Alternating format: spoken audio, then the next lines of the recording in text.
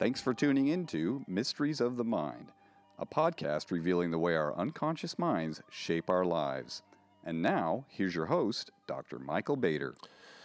Today, I want to talk about my work with a difficult patient, a patient that most therapists would never choose to work with, a patient whose prognosis seems now in retrospect to have been quite grim, a patient that therapists would call impossible.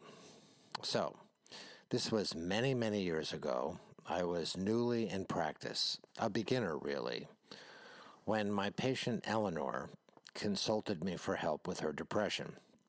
She was married and had one son, Alex, who was about 8 years old at the time. 11 months into the treatment, I took a vacation. When I returned, Eleanor was suicidal. She was suicidal on and off for the next year, calling me day and night, desperate, almost frantically self-destructive. I took all her calls. In order to help create a supportive therapeutic environment, I also began seeing Eleanor 3 times a week. She reported spending hours, quote, howling in pain, but made it clear that she would never accept hospitalization under any circumstances. So here I am, a new therapist, with a patient who was constantly calling me suicidal. I remember walking around chronically anxious, anticipating the next crisis. My worry level extremely high. I felt trapped and helpless. She'd calmed down a bit after speaking with me, but this was only a temporary reprieve. Now here's something that's hard to admit for me or any therapist, I think. I walked around sometimes wishing that the patient would go ahead and successfully kill herself. In that way, taking this tremendous burden off my shoulders. In my worst moments, I found myself really not liking her and not liking myself for feeling that way. I'm not proud of these feelings, but my feelings of helplessness, guilt, and responsibility were suffocating me. I sought a consultation to get some help with this, what felt to me like impossible patient. Now, Eleanor was the oldest of 3 children. Her father was an alcoholic, and her mother a chronically depressed woman who spent large parts of each day alone in her room crying. There was such difficulty getting the mother's attention that the patient would write notes to her in the hope of eventually having her mother read them. Eleanor remembered that when she was about 10 years old, her mother came into her room in the middle of the night to give her a kiss. The patient had put on some acne cream and was self-conscious, and so turned away from her mother.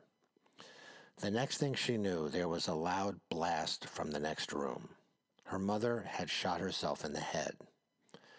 Eleanor reports that she was told at the funeral not to upset her younger siblings. And she related also that her father directly blamed Eleanor for her mother's suicide. He told her it was her fault. As a result of my consultation, I was eventually able to create a moment in my work with Eleanor, which seemed to have a positive effect on her and which certainly helped me feel better. So here it is.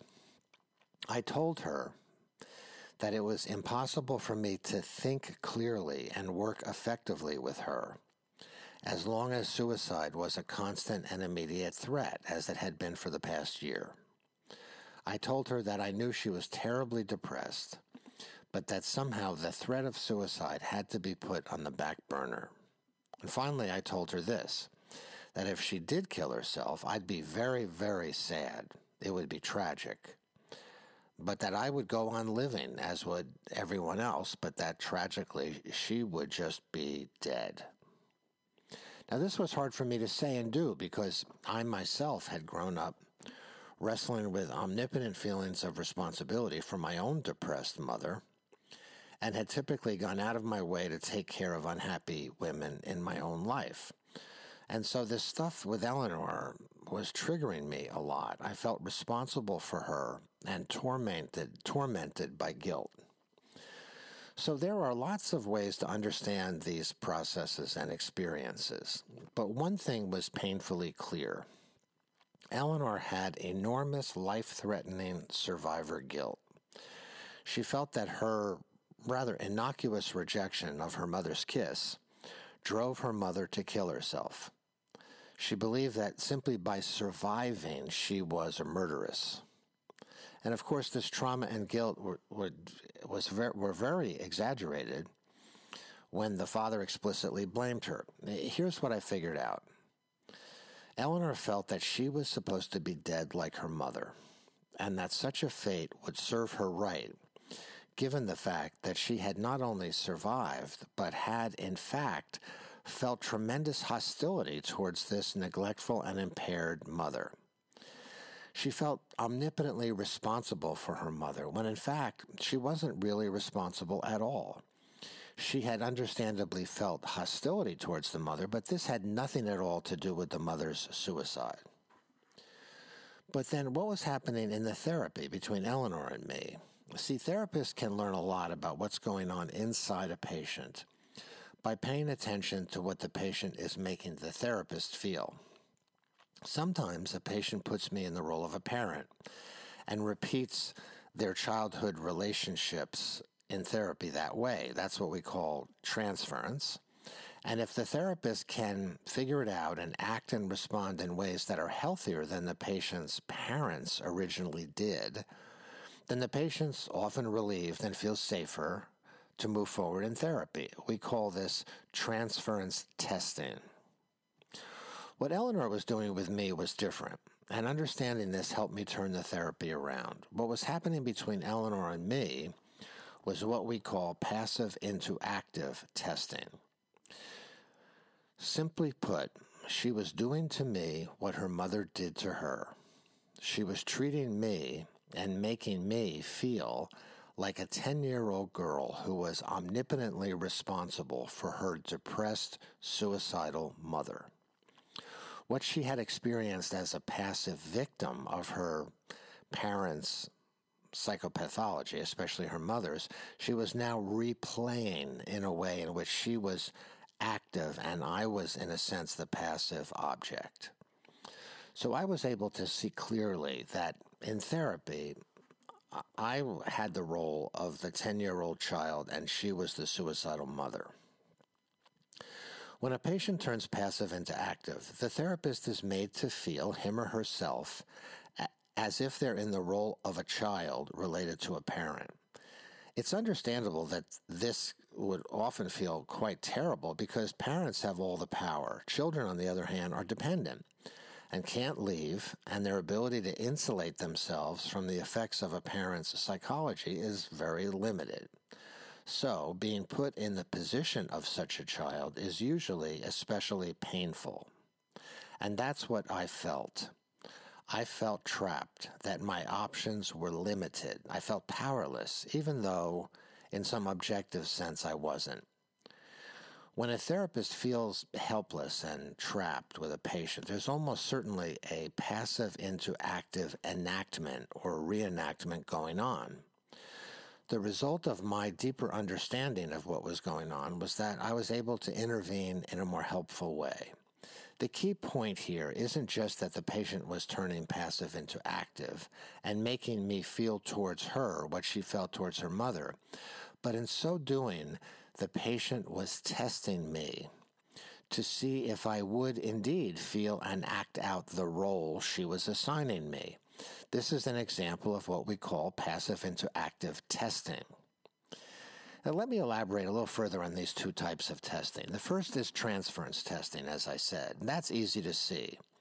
A patient of mine who had a father who was competitive with his son and always had to win every argument, the patient picked arguments with me to test if I too would have to compete and win.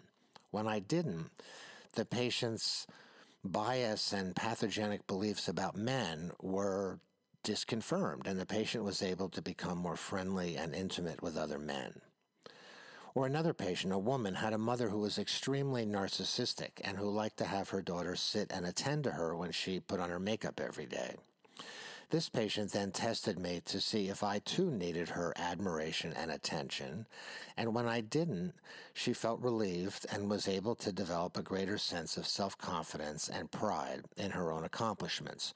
So these are transference tests. Eleanor was doing passive into active testing, however, and doing so in a way that was much more difficult for me to pass this test.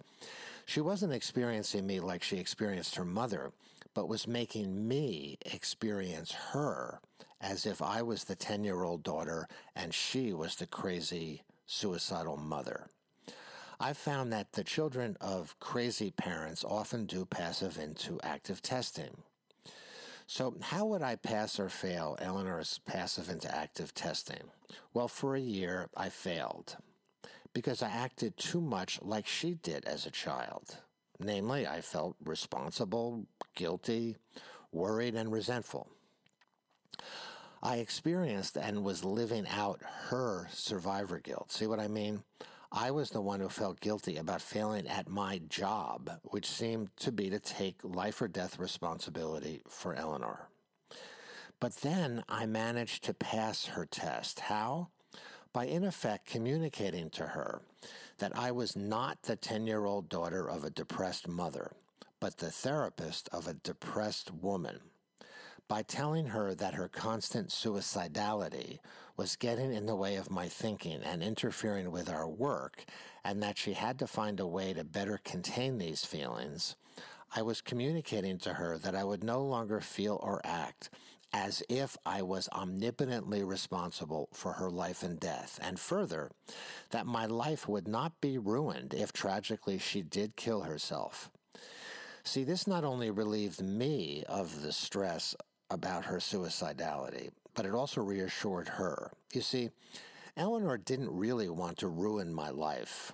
She wanted me to understand how hard her life had been with a suicidal mother, and she secretly wanted me to somehow feed back to her a healthier way to cope.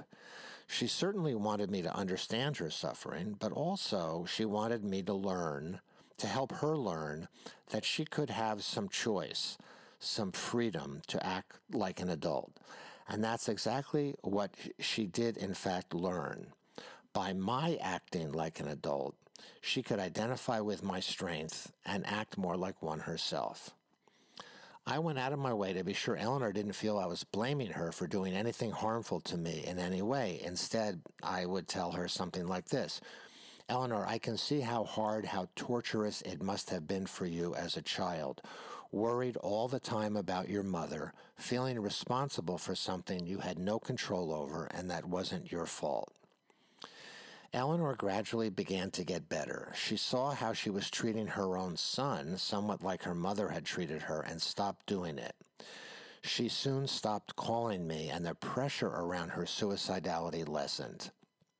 What I like about understanding situations like this in terms of passive into active testing is that when a patient is putting pressure on you or making your life difficult as a therapist, you can easily make a shift in your mind, you see, in your understanding, and say to yourself something like, oh, so this is how the patient must have felt growing up.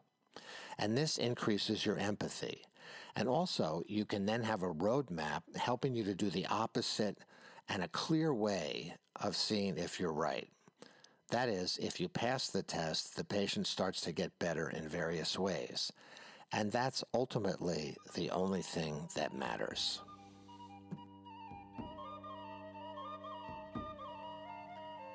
Thanks for listening to Mysteries of the Mind podcast. To learn more about how your unconscious mind really works, please tune in next time. And be sure to visit Dr. Bader's website at michaelbader.com.